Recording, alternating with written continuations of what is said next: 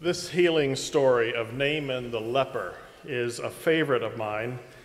I heard it in Sunday schools, in Bible story books my mother read to me, and on a vinyl record that we wore out called Great Stories of the Bible, narrated by Wendell P. Lovelace with dramatic effects from a Hammond organ. This story is one of 12 tracks. One of the top 12 stories of the Bible, at least according to the Word Records executives. But the high point of this story, whenever it was told, and the moment on the record where the organ swells in a dramatic crescendo, was when Naaman stepped out of the Jordan River, his skin smooth as a baby's, the Bible says. That is, apparently, the miracle that puts this story in the top 12. But I've come to believe that that's not the only miracle in this story, nor is it even the greatest one. There is astounding power in being present, thoroughly, calmly, attentively present to God's activity in the circumstances around you and in the lives of the people around you.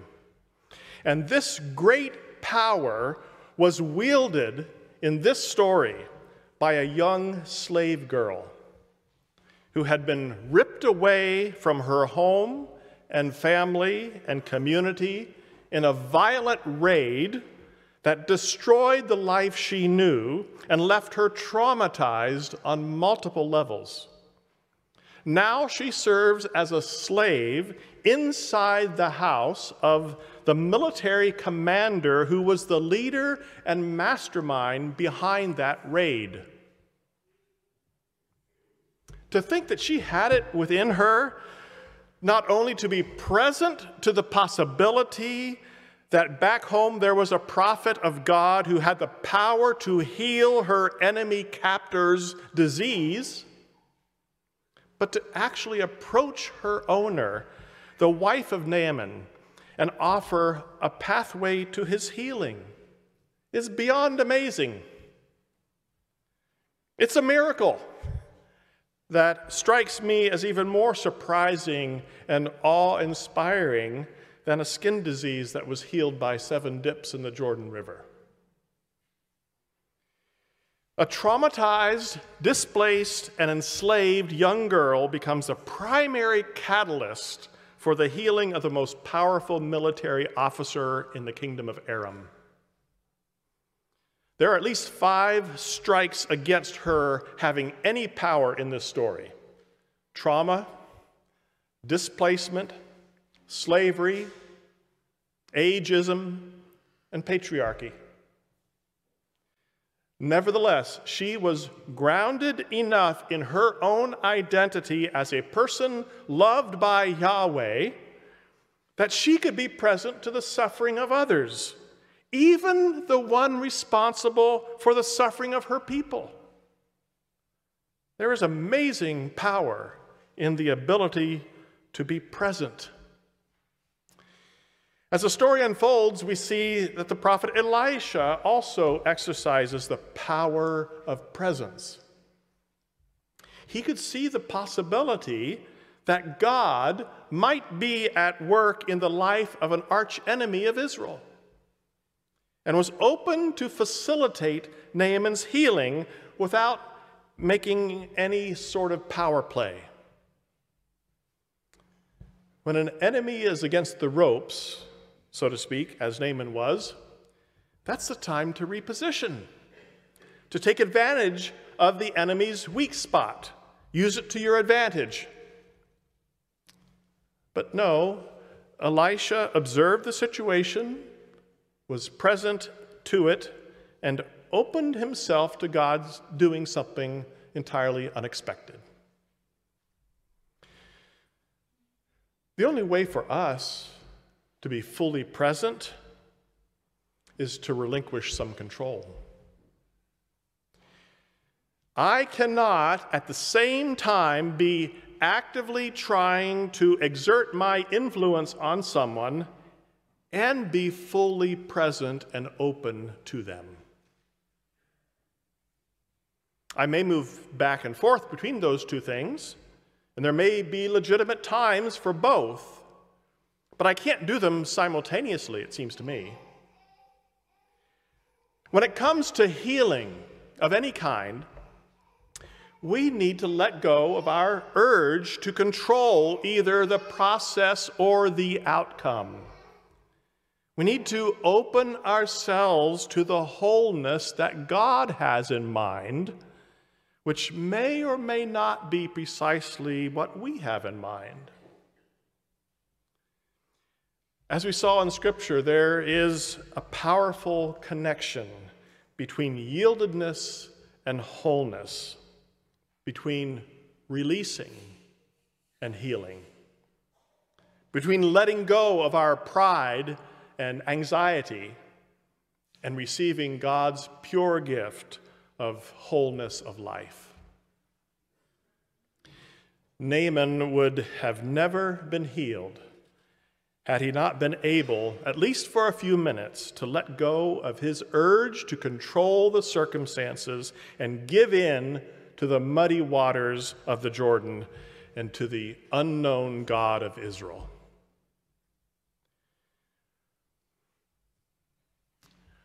On this All Saints Remembrance Sunday, we are, as a community and as individuals, revisiting some points of loss and pain and grief and woundedness.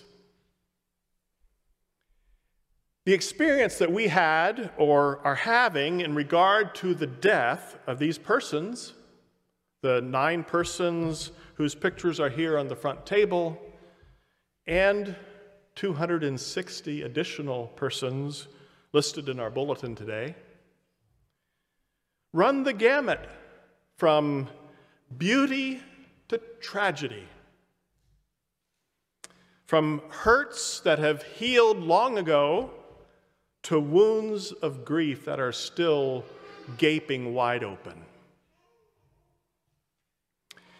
The stories of our lives in relation to these persons also spans the spectrum from love and goodness and wholeness to complicated pain and tension and maybe even abuse. These 269 are not all saints in its classical definition.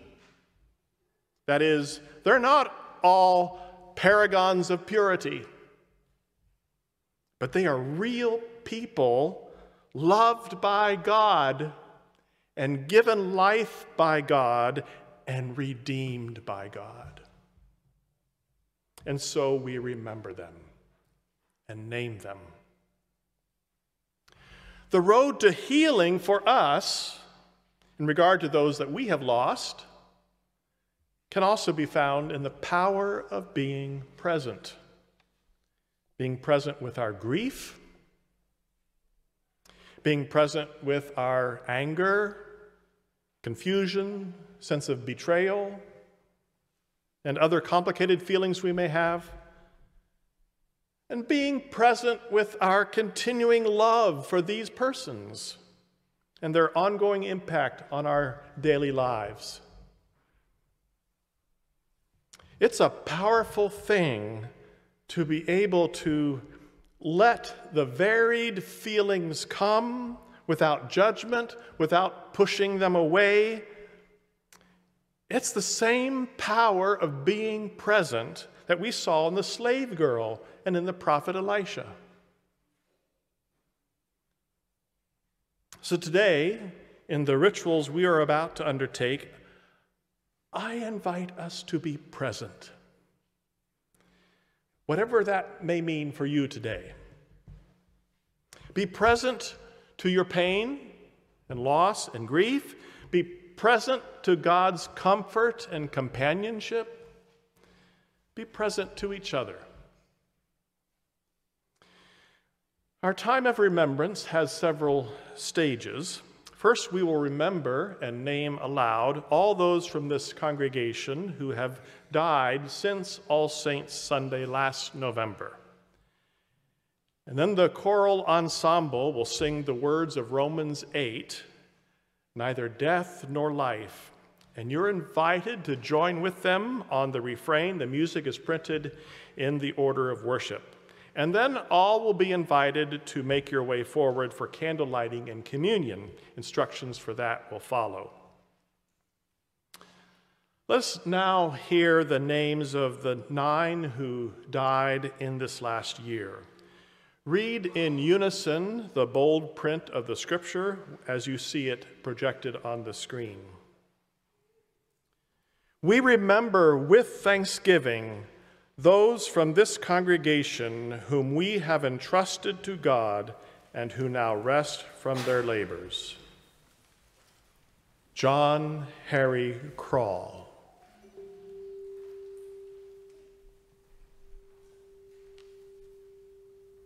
Surely goodness and mercy shall follow me all the days of my life, and I shall dwell in the house of the Lord my whole life long. Fidel M. Santiago.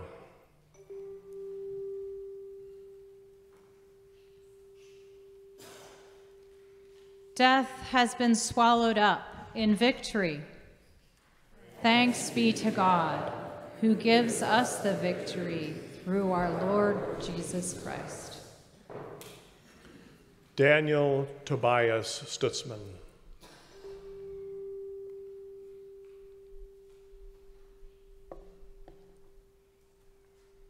If God is for us, who is against us? For I am convinced that nothing will be able to separate us from the love of God in Christ Jesus our Lord. Marlene Collins Showalter.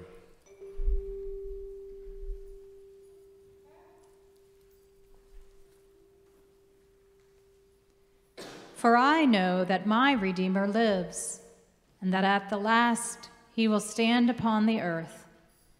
And after my skin has been thus destroyed, then in my flesh I shall see God. Doris Allegra Good Bomberger.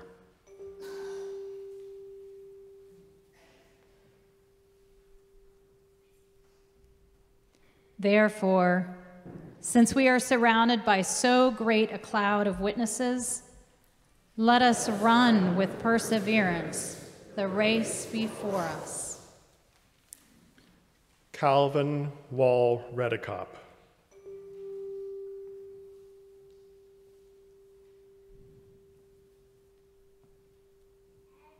Even though our outer nature is wasting away, our inner nature is being renewed day by day. J. Merle Herr.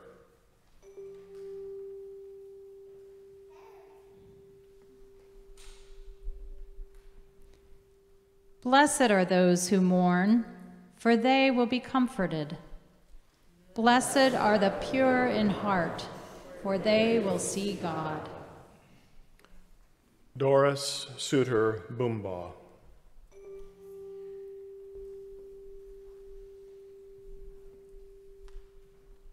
We do not live to ourselves, and we do not die to ourselves.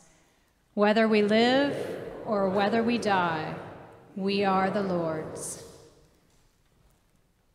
Catherine Bomberger Costello.